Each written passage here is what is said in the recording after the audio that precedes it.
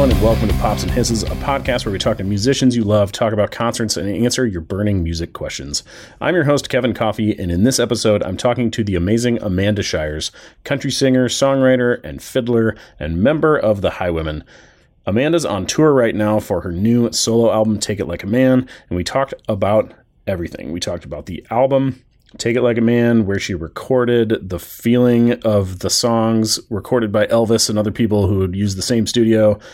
All the guest stars on the album, like Jimbo Hart, Brittany Spencer, and Amanda's fellow Highwomen, Maren Morris and Natalie Hemby. We talked about her husband, Jason Isbell, and some of the work he does. We talked about touring, and we talked about the Highwomen too.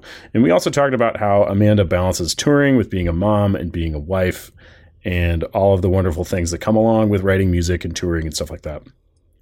Honestly, it's one of my favorite conversations I've had on the podcast, and I cannot wait for you to hear it. Real quick, before we dive in, I want to remind you to listen to the Pops and Hisses podcast. If you like this, subscribe so you get this podcast right in your feed. It's on all the different podcast apps. And also check out our website, popsandhisses.com, for more reviews, interviews, and podcasts. But right now, it's time to talk to Amanda Shires. Let's get into it. Well, it's great talking to you. Thanks for taking time for me today. I really appreciate it. No problem. No problem. Happy to do it. Yeah. So I'm here in Omaha, and you're closing out the tour. It's the last few days, right?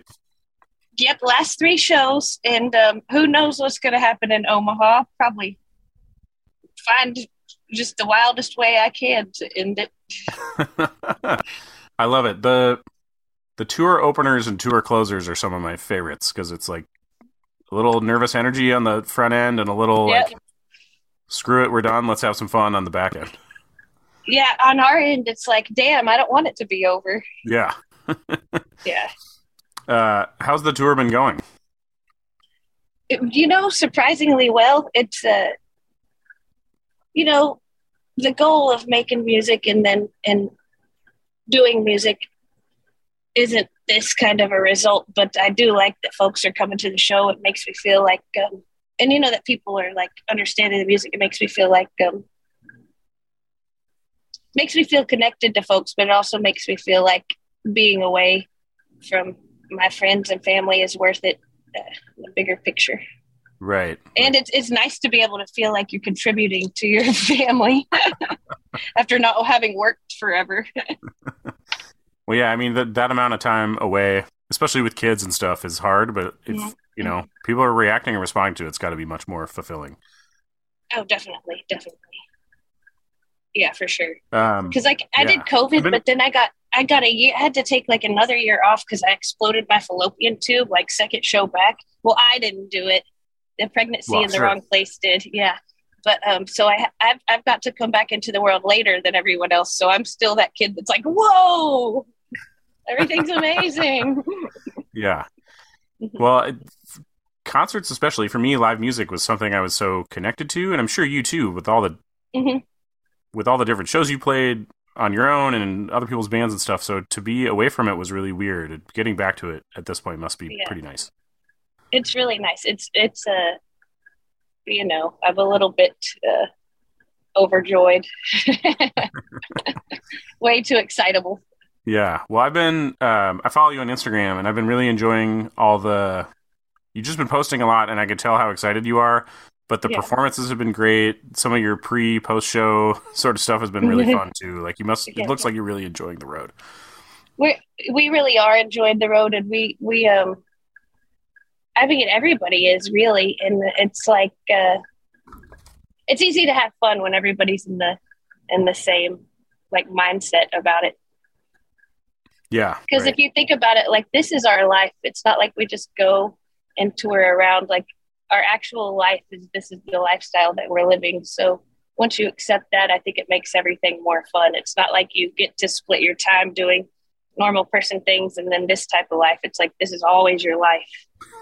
And yeah, just having the expectation or the attitude that like this is what it's going to be like. Yep. It doesn't get higher than a bus. Willie's still on a bus. Yeah. Right. I love that perspective. Mm-hmm. Well, I'm excited for you to come to Omaha. It's been, well, like you said, it's been a while since you've been on the road. A while. I think that last tour you actually did come through here, but it'll be. I did. I played at that other place though. Yeah, the waiting room I think was the place. Yeah. You were at last time. Mm-hmm. It's a cool spot. The place you're at this time, I've actually never been to because it's pretty new. And then again, COVID, I didn't go to shows for a while. Yeah, right. Yeah, so it'd be cool to check out. I like Omaha. I like, you know that Honky Tonk Heroes song that Waylon sings? Mm-hmm. Omaha, you're still weighing heavy on my mind. Did Billy Joe write that one? Oh. He wrote almost all those songs on that record. I wonder if he wrote that one. It might be the most popular thing I've ever written in my life, but I once did I wrote this whole long list of the best songs that mention Omaha, because a lot of singers use it to give like a sense of place and also like the texture of that word, Omaha, like rhymes with a million different things.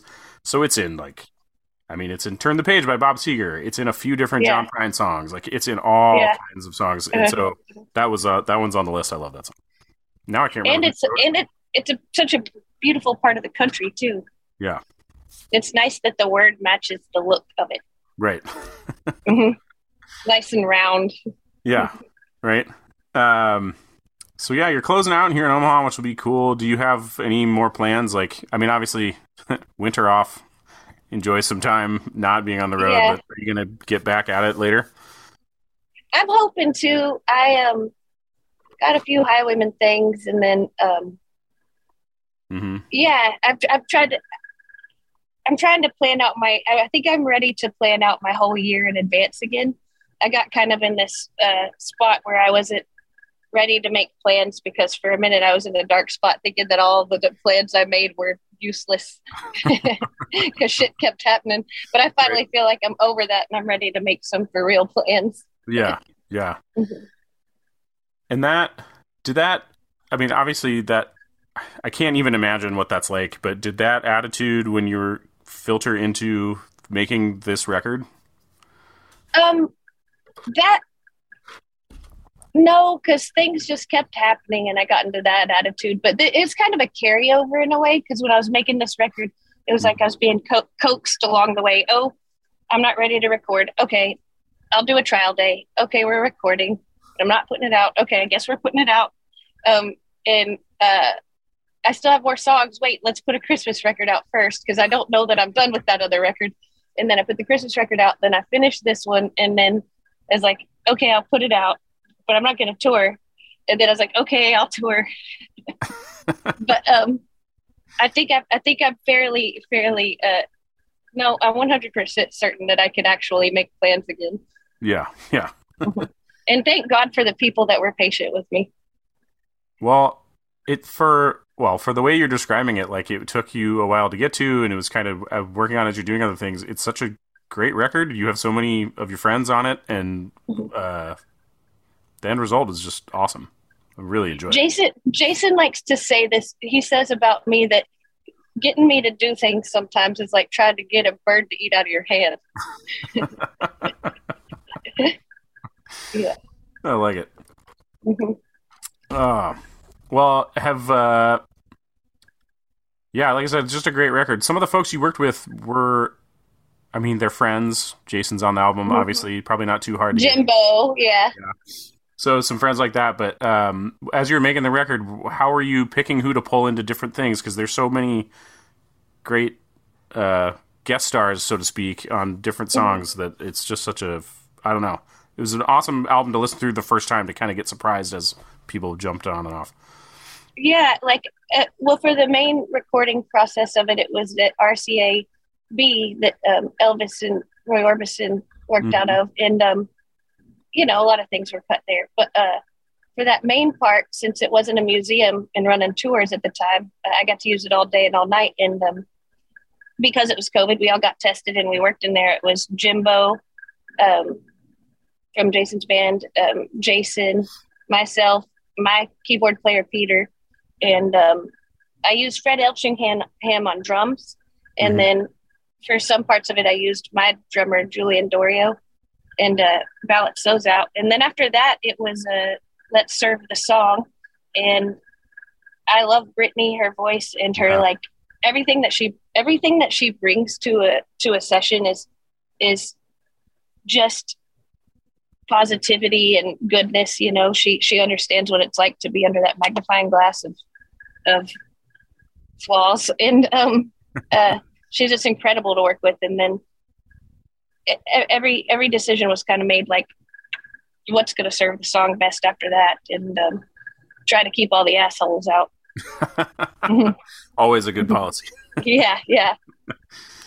So you were talking about where you're recording. Did you, because I've talked to other people who have recorded there specifically, did you feel that the sense of the place kind of pushing you along as you were doing it? Or I don't know if it's the spirit of the place or what, but there's nothing that sounds like those drums. The drum recordings in that room, there's not another studio that I've ever been in that actually you can tell where the drums are recorded. Like, you can tell what songs have been recorded there just if you just A/B them next to other studios. But the thing that I'd never done is sometimes they'll let you use that studio after the tour, like after hours. Yeah, right. For a few hours. But I didn't do that because nobody was in it. So I just got to set up as if it was a full-on 24-hour-a-day operational studio. But for me, I'm not trying to sound kind of braggy or whatever, but I've been in a lot of studios, and I feel like all the magical ones have that magical feeling that the history is like, it's like it's been absorbed in it, and the music's been made out of it, and you know, the energy that you put out singing a song or making music, like it gets captured in the wood and the things and the walls and kind of lives there. And I think that's true for a lot of the historical places. Like, you can feel it in there because that's where that some of that energy still lives. You go and you sing a song, and it's in that room. It's recorded, but it's in that room. It doesn't really go anywhere else. Right. It's like that just sticks there and permeates through. Yeah. But, yeah, especially if they're wooden ones. Yeah, right. I've heard about that place, or, you know, another one that's a similar example is Sun Studios in Memphis. That's like, obviously, it's the day, but people record there at night. And when they have the opportunity to, they're like, it's not like you feel Elvis is there or something, but like those songs were in there, and you could feel that in there, just the way that it is. You can definitely feel things, and I'm not like a woo-woo person. I do some of the things really feel real though, but that one, like you're talking about in the RCA ones, the Columbia one has some of that. You could feel it a lot in the Village Records, but a lot of their equipment was broken, so that was kind of a bummer. But when you get one when things are working and it still has the spirit in it, it's really cool. Electric Lady, you could feel. Yeah, that's so cool to be able to go to those places. But and Sound Emporium, even though it's a relatively new studio, like, so many things have been made there that it feels like that also. It feels like very chill, like there's not like a bunch of what is it when you're overly anxious? There's a word for it. Some of them have that, like, that antsy feeling in them. Yeah. Right. Yeah.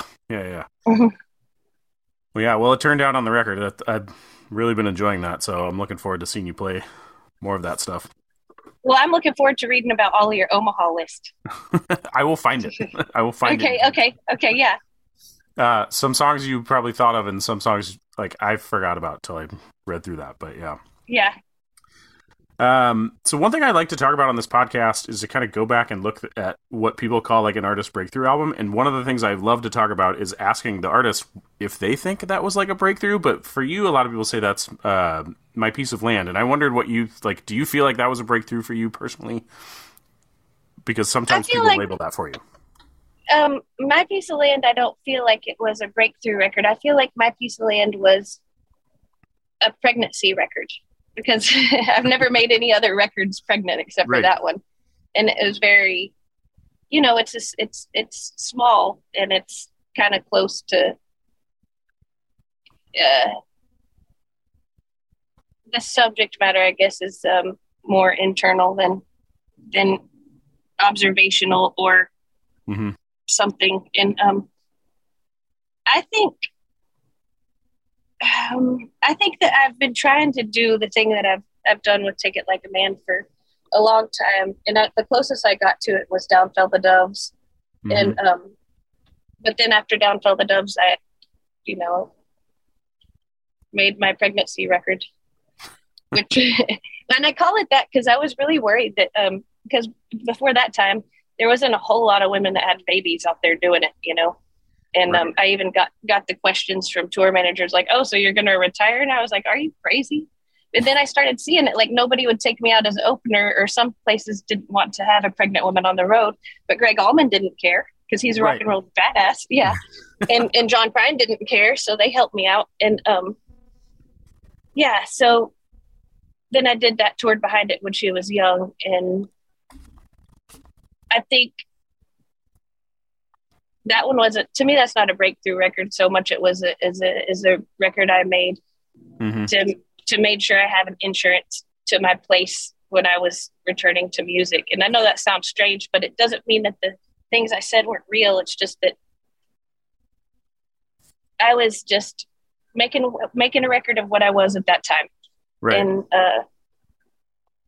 but when I go back and look at my records, I think that the closest I got to what I'm doing now is Down Fell the Doves, although that one is not very, it's kind of all over the place, which back during that time, you kind of needed a more cohesive collection. These days, it doesn't really matter. You could do the Olivia Rodrigo thing and have them all over the place, genre jumping. And, but I feel like I got, between the time that I made that and the experience that I have now, I feel like, and then meeting people that I can communicate well with, I've finally figured out how to get, I got close to like actually there to what I was hearing in my head on this record.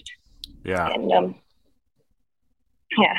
That's and so I did cool. it with High Women, but that was a different concept, and it had everything was like, I conceived all of that and had like, like the thing where everything refers back to the what's the word for the, not the intention, but the mission statement. Everything went back to that. And that was different because it was a group effort and a thing that was trying to affect a group. And yeah.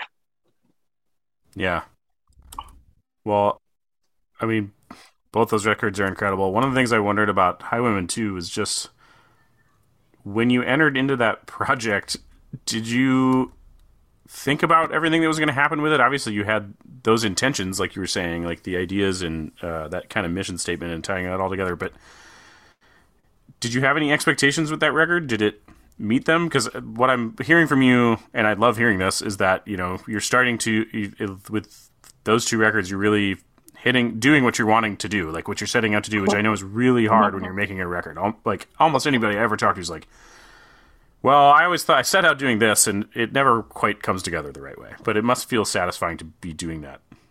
I think it does. The High Women thing, you don't know what the result's going to be, but I felt like there was a need and a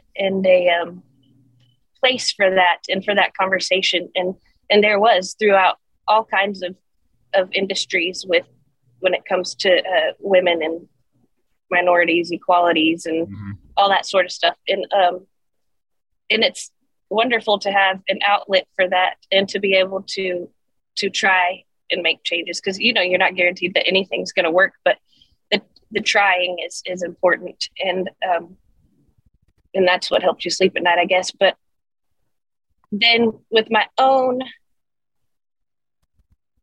a lot of times folks don't know what to do with a fiddle in a person like me. I played country music growing up. I was in a legacy, iconic, like truly important country music band as a kid. And I didn't realize it. I just loved the music. I worked with Billy Joe Shaver. I worked with all these folks. Yeah. But what I've done is, like, I can play all that swing and the country music and stuff. But what I do is I also play violin, like I was taught classically. And I kind of started making my own kind of rock and roll fiddle sounds. And so a lot of times I see a fiddle and they think country. And I'm like, can't we just see a fiddle or a violin and think music and just do all the types of it? Because Take It Like a Man does that. Like we use like cinematic strings on some. We do a little bit of country fiddle lines, and then we do some rock and roll, like on Hawk for the Dove. And in the past, I think people see that and they don't know what to do with it or how to box it or anything like that. And I'm just like, just pretend like it's a guitar. It's just small. Yeah, well, that you've definitely carved out a space for that in a way that I don't think a lot of other people, not that they're not able to, but haven't. And like, it just works so well for you. But like you said, you've been playing it since you were a kid. So yeah. I've got to be able to evolve somehow. Right. Mm-hmm. Well, going back to what you were saying before, like, making a record like you really wanted to make, does that give you said, and you even said like you might have some more songs. Does that give you confidence to kind of step to the next one? Maybe you're not aching to go and record another album again, but I kind of am ready to start, because I think I liked taking my time on this one as much as I didn't like it. I do like that. Sometimes it feels a little bit strange to focus on your own work that much, but it's to make good work. Sometimes I'm the person that needs to spend a lot of time with it, but I'm ready to go in there, and I'm excited to see, like, because I've done a lot of growing and I'm comfortable. Like, I'm excited to see what I can do with the self-acceptance that I've gained, like with the confidence that I regrew back. And, that's not to say it's always that I shake a lot like some people, but I'm excited to see what happens when I believe in now that I believe in myself a little more, just to see what's going to happen. Who knows? But, yeah, so I'm going to hopefully start this winter and have something ready. I have a lot of songs left over from Take It Like a Man that I didn't put out. And I don't know, thinking about a way to put those out, like just throw them on the internet. I don't know. Yeah. A lot of possibilities. There's one on there that, Steve Earle heard one when I was doing an overdub at Electric Lady. And he was like, that needs to be on the record. I was like, that is 6 minutes long, Steve Earle. He was like, why are you working on it? I was like, well, because I need to get them all to almost finish so I can decide what makes the best selection. And he said, that one's not on it, but you're still going to work on it. I was like, yeah. It's still, it's just the way it's going to be. I love that it's Steve Earle, of all people, too.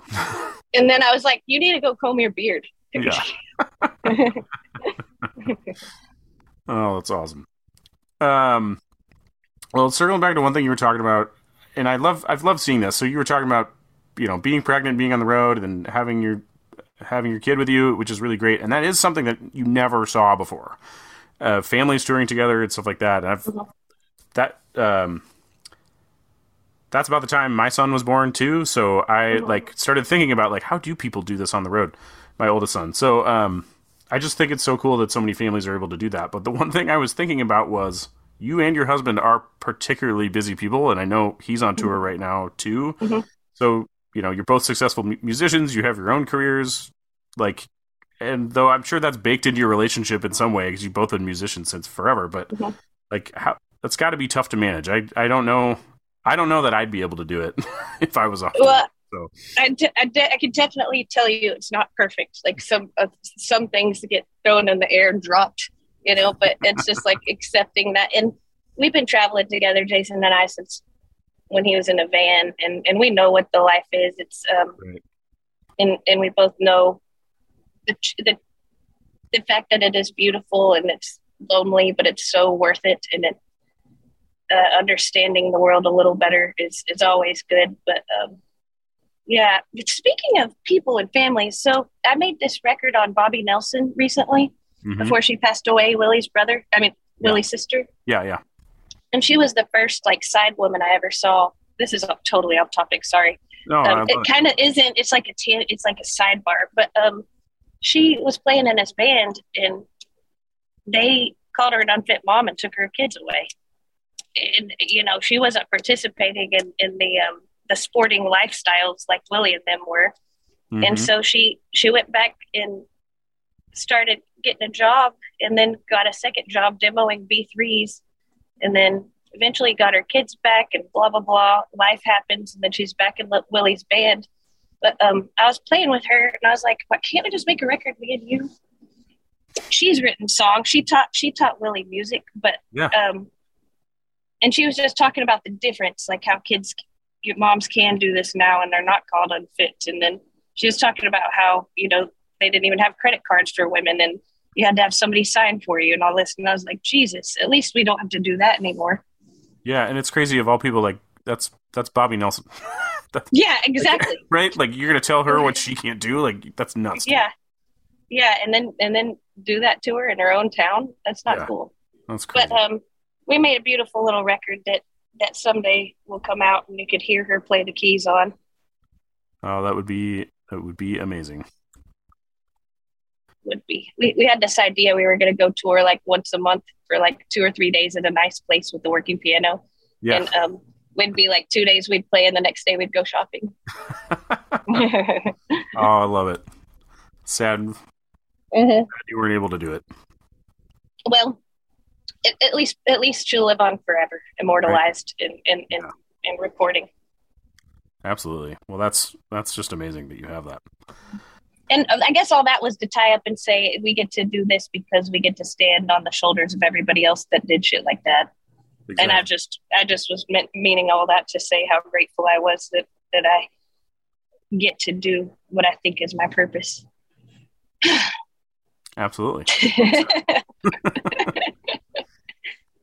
Well, Amanda, we're about running out of time, and that was most of the stuff I wanted to ask about. I know it's a lot, and I appreciate you taking time for me today.